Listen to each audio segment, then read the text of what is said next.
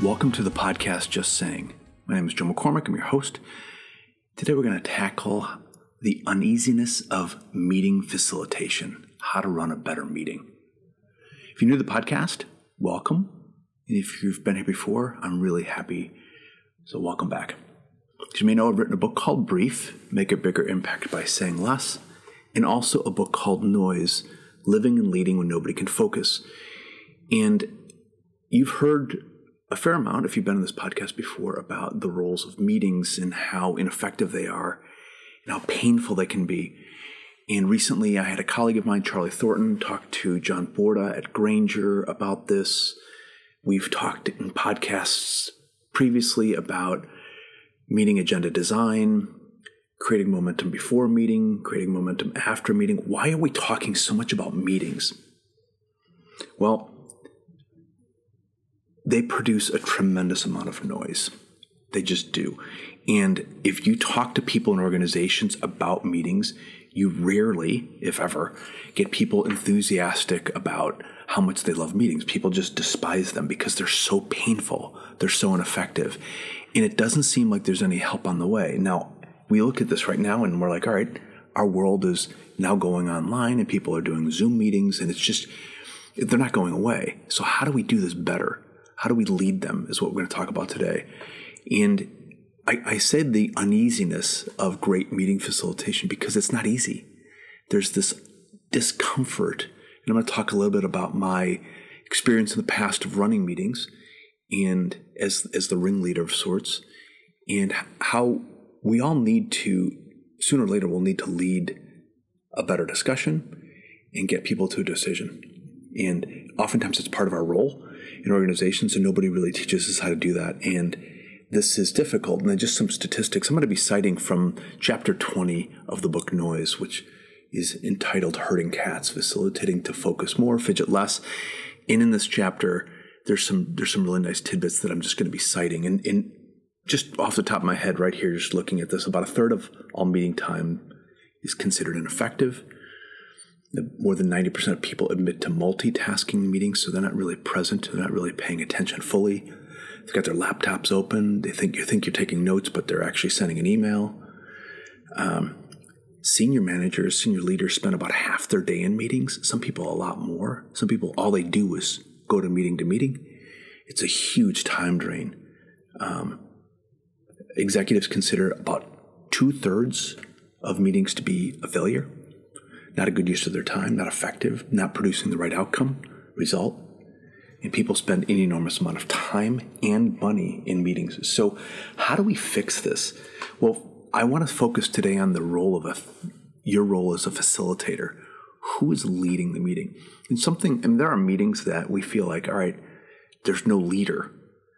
And I guess there will be instances where the team is participating and there's no specific leader. But I'm going to talk about the instances where you are actually in the role of the conductor. You are trying to coordinate the conversation.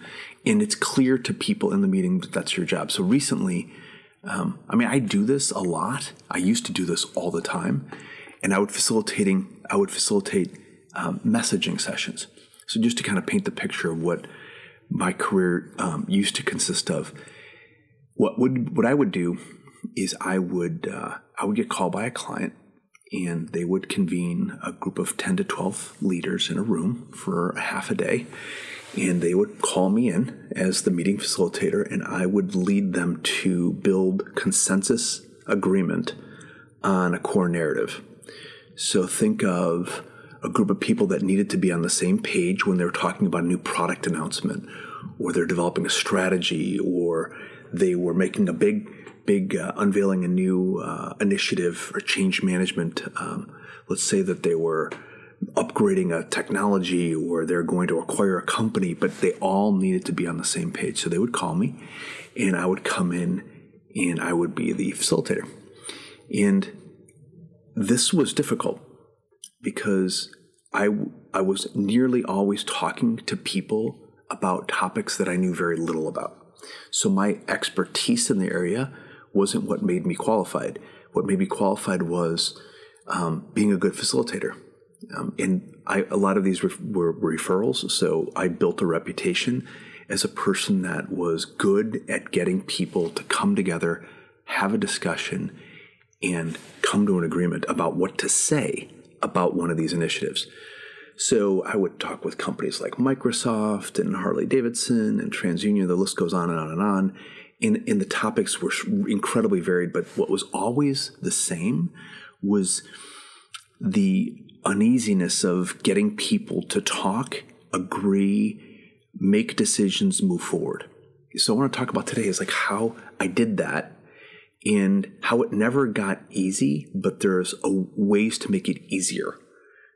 In the term facilitation is, the word, I don't know if it's from, I know in Spanish it's fácil, which is easy. So you're making it easier, you're facilitating, you're making it easier for people to do this. So your role is to make it easier. So when you make something easy, oftentimes you're taking the burden of the difficulty on your back as the facilitator. So that will never go away. I did this for more than 2 decades. I ran thousands and thousands of hours of meetings all over the world, and it never got easy. The night before, I was always a little uncomfortable. I would walk in, and I would always worry, like, okay, how is this going to... There was no guarantee that it was going to turn out, but I had a plan.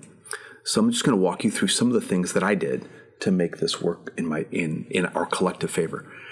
First and foremost, have an agenda.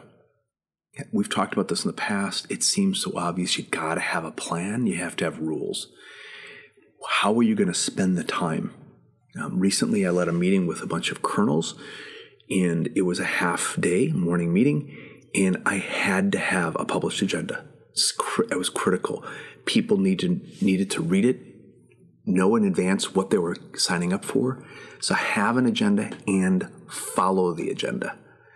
Okay, so if you this is the rules of engagement. If you don't have an agenda, you don't follow it, it's very, very difficult for these things to not become moments of chaos, pure chaos.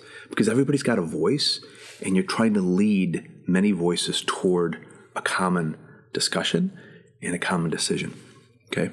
So when we talk about the role of listening, one of the key things of being a good facilitator is listening to people talk and not trying to correct them, change them, but you're trying to listen to what they're trying to say and capture what they're trying to say. So being a good listener is really, really important.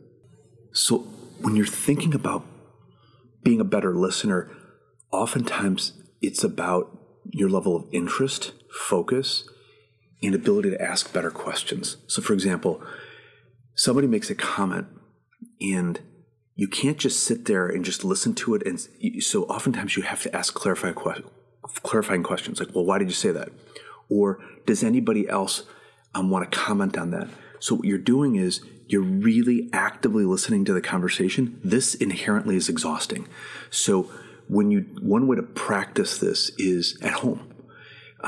With your kids maybe, or your friends, if you're at a party, it's just asking people questions. Good facilitators know how to ask questions and make comments. They don't dominate conversations, they lead them. So that's an important point is the role of listening and asking better questions. When you do that, it's really important that people see you taking notes. Why? When I've done this in the past, when you ask somebody to say something and then they say it and they see that you're writing it down on a board, like a whiteboard or a flip chart, they start to change their behavior because they become more careful about what they're saying because they realize that somebody's actually writing it down. Now, when you write it down, you don't always need to write it down verbatim. You can paraphrase it. So if there's a simpler way of saying it, you can paraphrase it you would ask them, does that sound right? And if they say yes, then you've made an agreement. So I think listening and gathering, specifically writing things down as people are saying it, is absolutely critical. Another thing that I found when facilitating meetings is the ability to step in and step out. What do I mean? People are talking, and sometimes you just need to let them talk. So when they're talking, the natural way for people to talk in a conversation in a meeting is to say a lot of things, and toward the end of a thought, they start to conclude the thought. So what you want to do is step out and let them do that. And when you feel like they're approaching some type of a conclusion or an observation or an issue, then you step back in and then you start gathering and writing and commenting. So it's a little bit, I know this sounds a little goofy, but it's a little bit like the hokey pokey. You kind of step in, you step out, you step in, you step out. You can't always be stepping in because you're getting in the way, but you can't step out all the time because it becomes chaotic and it becomes pretty clear that nobody's actually coordinating. So that ability to come in and come out is absolutely critical so that people see that, that you're a force of coordination. You're asking, you're listening, you're writing, but you don't want to be too heavy-handed on one hand because it makes it seem like it's your decision. You're the facilitator. It's their conversation, but you're facilitating the conversation. So I would say that stepping in and stepping out is a critical. And finally, it's very easy sometimes in meetings to become part of the meeting where your voice is equal to theirs, and that shouldn't be. So good meeting facilitators, their role is primarily leading people to a discussion, leading people to a decision, not making the decision for them. Now, the better you listen, the more you notice what people are trying to say, and it makes it easier for people to have a conversation. Now, there are moments in meetings when you're leading where people are talking and they say things that are really not at all related to what you're talking about. Now, if that happens, you have to acknowledge it, write it down. And one of the techniques that I've shared before in previous podcasts is this concept called a parking lot. Think of it like a place to put ideas that aren't directly related to the meeting. And if you introduce this concept on a flip chart, or maybe it's a section of a whiteboard called the parking lot, tell people in advance before the meeting, if people bring up thoughts or comments that are not directly related to the meeting, we'll capture them, but we'll put them in a parking lot for this later discussion. Okay, so it's a powerful way for people to know that ideas may pop up that are really, really important, but not important for us to discuss now, but we need to capture them for further discussion down the road. So here are just some final thoughts just about like the uneasiness as you think about like how you can make this easy for people. You have to be willing to dive in and deal with ambiguity, personality, circumstance, all of which is difficult, but you take on that burden, you take on that role. Here are just 6 points from the chapter 20 of the book Noise just to think about. Number 1, stay positive. Okay, your job is to set the tone from the beginning. Be positive, be positive, be positive. You have an objective of the meeting. You know why you're there. You know what you're going to talk about. Your job is to keep people positive and on track, optimistic, hopeful. Set some objectives, right? Lay them out before the meeting starts. What are we trying to accomplish minimally? At the minimal level, at the maximum level, what some objectives are. Prepare the environment. Maybe you're in a room. Make sure the whiteboards are clean. Make sure the videos work. Maybe make sure there's flip charts. Make sure that there's spacing. The room is set up so the environment is conducive. Get everybody involved. Now, notice that you're going to have people that are extroverts and introverts. Try to dial down the extroverts and try to key and just notice there's some people that aren't talking. Everybody should talk at some point. Make sure that everybody gets involved. Ask better questions. There's going to be moments where you need to stop and ask. Think like you're a reporter and you're going to write a story.